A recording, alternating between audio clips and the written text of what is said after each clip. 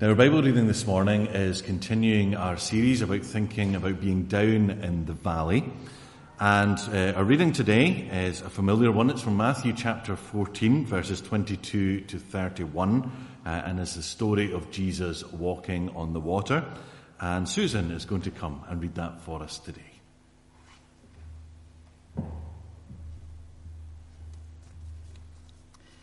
Immediately Jesus made the disciples get into the boat and go on ahead of him to the other side, while he dismissed the crowd. After he had dismissed them, he went up on a mountainside by himself to pray. Later that night he was there alone, and the boat was already a considerable distance from land, buffeted by the waves because the wind was against it. Shortly before dawn, Jesus went out to them, walking on the lake. When the disciples saw him walking on the lake, they were terrified. "It's a ghost," they said, and cried out in fear. But Jesus immediately said to them, "Take courage, it is I. Don't be afraid." "Lord, if it's you," Peter replied, "tell me to come to you on the water." "Come," he said. Then Peter got down out of the boat, walked on the water, and came toward Jesus. But when he saw the wind, he was afraid, and beginning to sink, cried out, "Lord, save me." Immediately Jesus reached out his hand and caught him. "You of little faith," he said, "why did you doubt?" And when they climbed into the boat, the wind died down. Then those who were in the boat worshipped him, saying, "Truly, you are the Son of God." Thanks be to God for the reading of his word. Now, if you do have your Bible with you this morning, please do turn back to Matthew chapter 14 as we look at this familiar passage of Jesus walking on the water today. Now, as I said, this is a familiar passage in Matthew 14. We've looked at it fairly recently on a Sunday morning, and we've also looked at it in our evening reflections too. Over the last few weeks, we've been looking at and thinking about those things which keep us down in the valley in our faith, because we know that in terms of faith that we're not always on the mountaintop, are we? That there are times when it's really hard to be a Christian. There are times in our Christian life when it just seems that God isn't there. Now, over the last few weeks in particular, we have thought about specific things which can keep us down in the valley. We've thought about past regrets, things that we have done in our past that we struggle to let go of. And we think, well, God can never accept me. And we thought about how those things can keep us down in the valley. But we looked at the example of Paul, who persecuted the church, who was there approving when the first martyr of the church was killed. And we saw how Paul moved on in his faith and was able to climb up the mountain once more to the mountaintop. We thought about fear of the future. Sometimes in our life that can paralyze us, can't it? When we think about what might happen in the future, we think, I don't know. But we thought about how God is always there, that God can help us through. And then last week we thought about those times when we have forgotten about grace. Those times in our life when we are bitter. Those times when we look around us, we think, oh, they seem to be doing far better than I am. And we become bitter in and of ourselves because we forget that everything that we have, everything that we are, is all a gift from God. It's all a gift of grace. So we've looked at these different things in our last few weeks. Now today, as we continue this series, what we're going to think about is something that affects all of us from time to time. Those times when we look at the waves and those times when we have our doubts. Those times when we look at the waves, and we'll understand more of that as we look at this passage today. And those times in our life, in our Christian life, when we have doubts. And to help us today, we're going to think about this specific story in Matthew 14. Now, the context of this story is probably familiar to most of us. Jesus has just fed the 5,000, an amazing miracle. And he tells the disciples to get back into the boat. Remember, they're in a remote place. That's why he fed the 5,000 in the first place. And he tells the disciples, get in the boat, and I'm going to dismiss the crowd. And so the disciples go off into the boat. Jesus dismisses the crowd. And once he's dismissed the crowd, he goes by himself up a mountainside to pray. And then we're told later that night, as Jesus is on the mountainside praying, he can clearly see the boat in the distance. And it's a considerable distance from the land, and it's buffeted by the waves because the wind is against it. And so you can imagine Jesus there on the mountaintop. He's been there praying, and he looks out and he sees this boat. He sees the disciples in the boat, and they're struggling. They're struggling because the wind is against them. Now, what I really want you to notice here, because this is something that's often missed when we look at this passage, is that the waves are whipped up before Jesus is even near the boat. I want you to notice that this morning, that the waves are already churned up before Jesus even goes near the boat. That's really, really important. Hold that in your hand. Hold it in your head just for a moment. We'll come to that later on. You see, I want you to notice that it's not as if Jesus walks on the water when the sea is calm. And then it becomes windy. And then the waves are whipped up. And this is really important when we think about Peter later. So Jesus sees the disciples struggling against the waves on the Sea of Galilee. And shortly before dawn, Jesus goes out walking on the water. Now the disciples, they see somebody walking on the water, and understandably they are terrified. If you were on a boat, I try to avoid boats at all costs. I like terra firma. That is the place to be. But if you're out on a boat and you're out towards Arran and you saw someone walking towards you, would you not be a wee bit terrified? Wow, is that something you see every day? No, it's not, is it? You would be, what is happening? Who is this that's coming out? Understandably, the disciples are terrified. And firstly, they don't believe it's Jesus. They think it's a ghost. They think that's what they're seeing.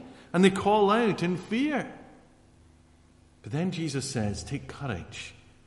It is I. Don't be afraid. Now, if this were you or I at this point, we would breathe a sigh of relief, wouldn't we? And we'd continue our journey. Oh, it's Jesus. Jesus is there. It's Jesus who's been walking on the water. Oh, that's great. It's not a ghost. That's wonderful. And Jesus is right there. Great. I don't know about you, I would be sitting back in my seat thinking, oh, fantastic. But Peter is not like most of us. Do you notice that? Because Peter, what does Peter say to Jesus? This is extraordinary, what Peter says to Jesus. He says, Lord, if it is you, tell me to come to you on the water. That's the character of Peter, isn't it? He's always first. He's always the spokesman. He's always a bit out there, isn't he? You see, remember that Peter's the one who declared that Jesus is the Messiah. He's the one, when he hears about the resurrection from the woman who went to the tomb, what does he do? He's the one who runs there. Now, John was clearly a wee bit fitter and got there first, but Peter's the one who dives straight into the tomb. That's his personality. He's the one, when he hears it's Jesus who's on the shore following the resurrection, what does he do? He jumps in the water and he swims ashore. That's Peter. He's so positive. He's so energetic in so many ways. He also has his flaws, and we know his flaws, don't we? He's the one who rebukes Jesus when Jesus says he's going to die, and receives a stinging rebuke back himself. He's the one who said he will never desert Jesus. Even when others will desert you, Jesus, I never will. And what does Peter do? denies Jesus 3 times. So I want you to see this morning, Peter has his strengths, but he also has his weaknesses. So many weaknesses. And of course, as we are here this morning, we all have our own personalities, don't we? Our own strengths, our own flaws. Some of us are like Peter. We're all in. We're heart on the sleeve. We're energetic. Some of us are a bit more laid back, lethargic. Some of us are somewhere in the middle. We're all different. Have strengths and weaknesses. And sometimes our strengths can become our greatest weaknesses. We have to be careful. Now, sometimes we think that when we become a Christian, that God zaps us and changes our personality. But that's not true, is it? God created us as we are, with the personality that we have, strengths and weaknesses, some things that we struggle with and some things that are easier for us. Peter is the same before he's converted as he is afterwards in terms of personality. So what happens here with Peter? Well, what I want you to notice, first of all, is Peter starts with great faith. He starts with great faith. Because he says to Jesus to tell him to come out onto the water. I don't know about you, or, certainly for me, I would not be wanting to get out onto the water.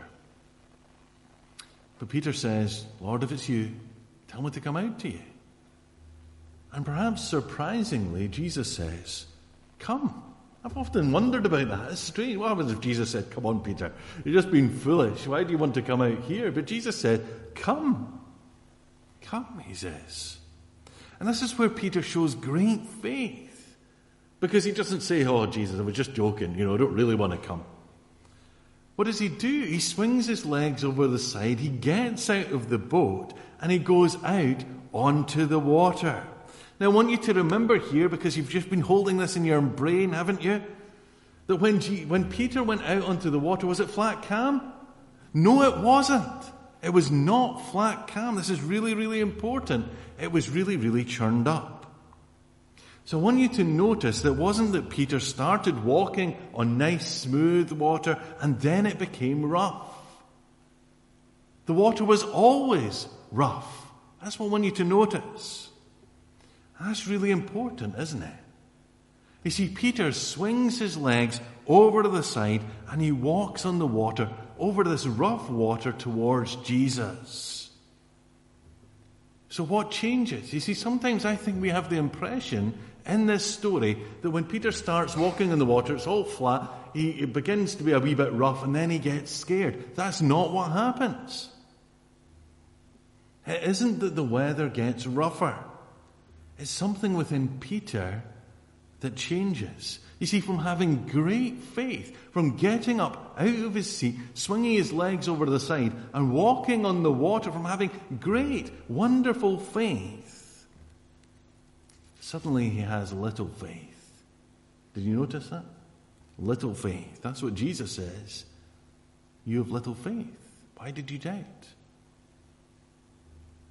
Now, I don't know about you when you see someone like Peter, but he strikes me as the kind of person who's either on the mountaintop or he's in the deepest valley. That's what he's like. He's at either extreme. He's either in ecstasy or he's in despair. And Peter starts with great faith, but then something changes. What changes? It isn't his circumstances. The wind is blowing as before. The waves are as they were before. Jesus is there as he was before. So what changes? Well, verse 30 says that it's when he sees the wind that he becomes afraid. That's a really strange expression, isn't it? Because how do you see the wind? Well, it seems to me that Peter suddenly looks at the waves, sees the effect of the wind, becomes afraid and begins to sink. So I want you to notice what happens here, the pattern. Peter starts off well, gets out of the boat, walks on the water, but then his faith begins to ebb away and he begins to sink. You see what happens? Well, the doubts begin to creep in. The questions. You see, imagine that you were Peter and you swung your legs over the side. You'd be a wee bit tentative, wouldn't you? Is this going to hold? Oh, wow, this is going to hold me. And then you think, hold on a sec, what am I doing here? Why am I here? Water doesn't hold me, and you're sinking. You end up focusing on the waves rather than focusing upon Jesus. He starts off well, and then his faith ebbs away. And the doubts come in, the questions. Now, what are we to learn from this morning? Well, the fact is that all Christians at one time or another have doubts. And I think in the church we need to be more honest about that sometimes we have doubts. You see, if you're a Christian here today and you've not had doubts at one time or another, then you must be some kind of amazing saint. Because we all have doubts. There are times when our faith is challenged, times when faith is difficult. But notice that it isn't a sudden change in circumstance that brought Peter doubts in our passage. It was a change within himself. That's what I want you to notice. A change within himself, great faith to little faith. You see, to begin with, he trusted Jesus. He was walking on the water, and then the doubts came in, and he began to sink. And the same can be true for us. Now, often the doubts come in because we forget truly who Jesus is and what he is able to do. That's when the doubts come. We forget that Jesus is the King of creation, that he is sovereign over all, that he's powerful. And he not only walks on the water himself, he's also able to allow Peter to do so too. He makes the impossible possible. And Peter loses his focus on Jesus, and he instead looks at the wind and the waves, and he doubts. And that can happen to us too, can't it? We end up focusing on the problem rather than focusing on the problem solver. Now, there are two things that I would say as we think through how we can avoid slipping down into the valley of little faith. The first thing is the antidote to doubt. You see, we all experience doubts, don't we? Doubts like, is the Christian faith true? Is God even there? But what can help us persevere with faith through the doubts? It's truly knowing who Jesus is. It's truly knowing who God is. It's reminding ourselves of what God has done. It's remembering that God is powerful, that he's much bigger than any problem that we might have. It's knowing and believing these things in our hearts. And it's constantly being reminded of them from God's Word, which is why it's so important that we know God's Word. Why is it important that we don't just read our Bible Sunday to Sunday, and that we actually read it every day? Because God's Word sustains us. It reminds us of who God is, so that when we face difficulties and problems in our life, we can say, do you know, I was reading this morning about God's love. I was reading about the end of Romans chapter 8, where it tells me that God will never leave me or forsake me, because he's such a wonderful God. When we know deep in our heart what God's Word says, when we meditate upon it because it tells us who God is, then it will sustain us. That's the antidote to doubt, is looking at God's Word, remembering who God is. You see, sometimes we face difficulties in life because our vision of God is too small. I believe that's probably what happens here. Peter forgets about Jesus and he looks at the waves. That can happen in our lives too, can't it? But there's also something else really, really important for us to note here. And that thing is this, that even when our faith is little, even when the doubts come in, even when we begin to sink, that if we call out to the Lord, He doesn't let us sink. Did you notice that this morning? You see, as Peter doubts, he begins to sink. And as he begins to sink, he shouts out to the Lord, Lord, save me. And does Jesus just stand to one side and let Peter drown and say, well, Peter, you asked to come out in the water? That would be uncaring, wouldn't it? Unloving? Is that what Jesus does? Of course he doesn't. What does he do? He reaches out his hand and he catches him. And the same's true for us. You see, those times when it feels like we're going to be overwhelmed by doubt, if we call out to the Lord, He will surely catch us. He's still there. He truly is the Son of God, and He's the one who can make those things that make you doubt. He's the one who can make them calm. Just like it happens here. Because when Jesus and Peter get into the boat, what happens? The wind dies down, and it's calm. So this morning, we all have our different personalities, our temperaments, the things that make us the people that we are. Peter is up and down. He's the extreme. Even Peter had doubts when he's focused on the waves and not focused on Jesus. In our lives, let's make sure that we focus on Jesus, understanding who Jesus is. He's not just an ordinary man. He's not just a prophet. He is the King of Kings. He is the Lord of Lords. He is wonderful. He is powerful. He is ever loving. He is ever gracious.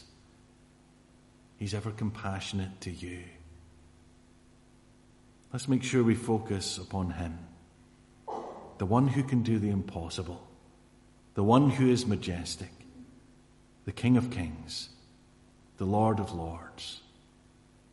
And if you're here this morning and you do feel as though you're sinking, you feel as though you're falling to the valley floor, call out to Jesus.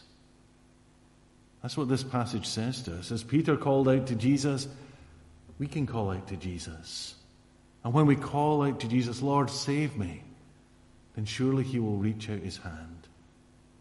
He will pull us up and He will bring us back to the mountaintop once more.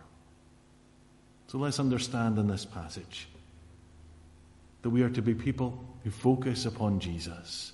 And even during those times when we have little faith, that Jesus is there to save us. Shall we just pray together? Let's pray.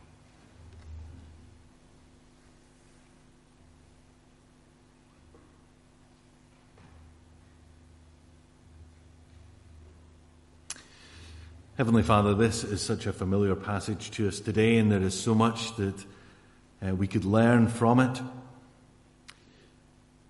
But what we really want to understand today is that as Peter walked out onto the water,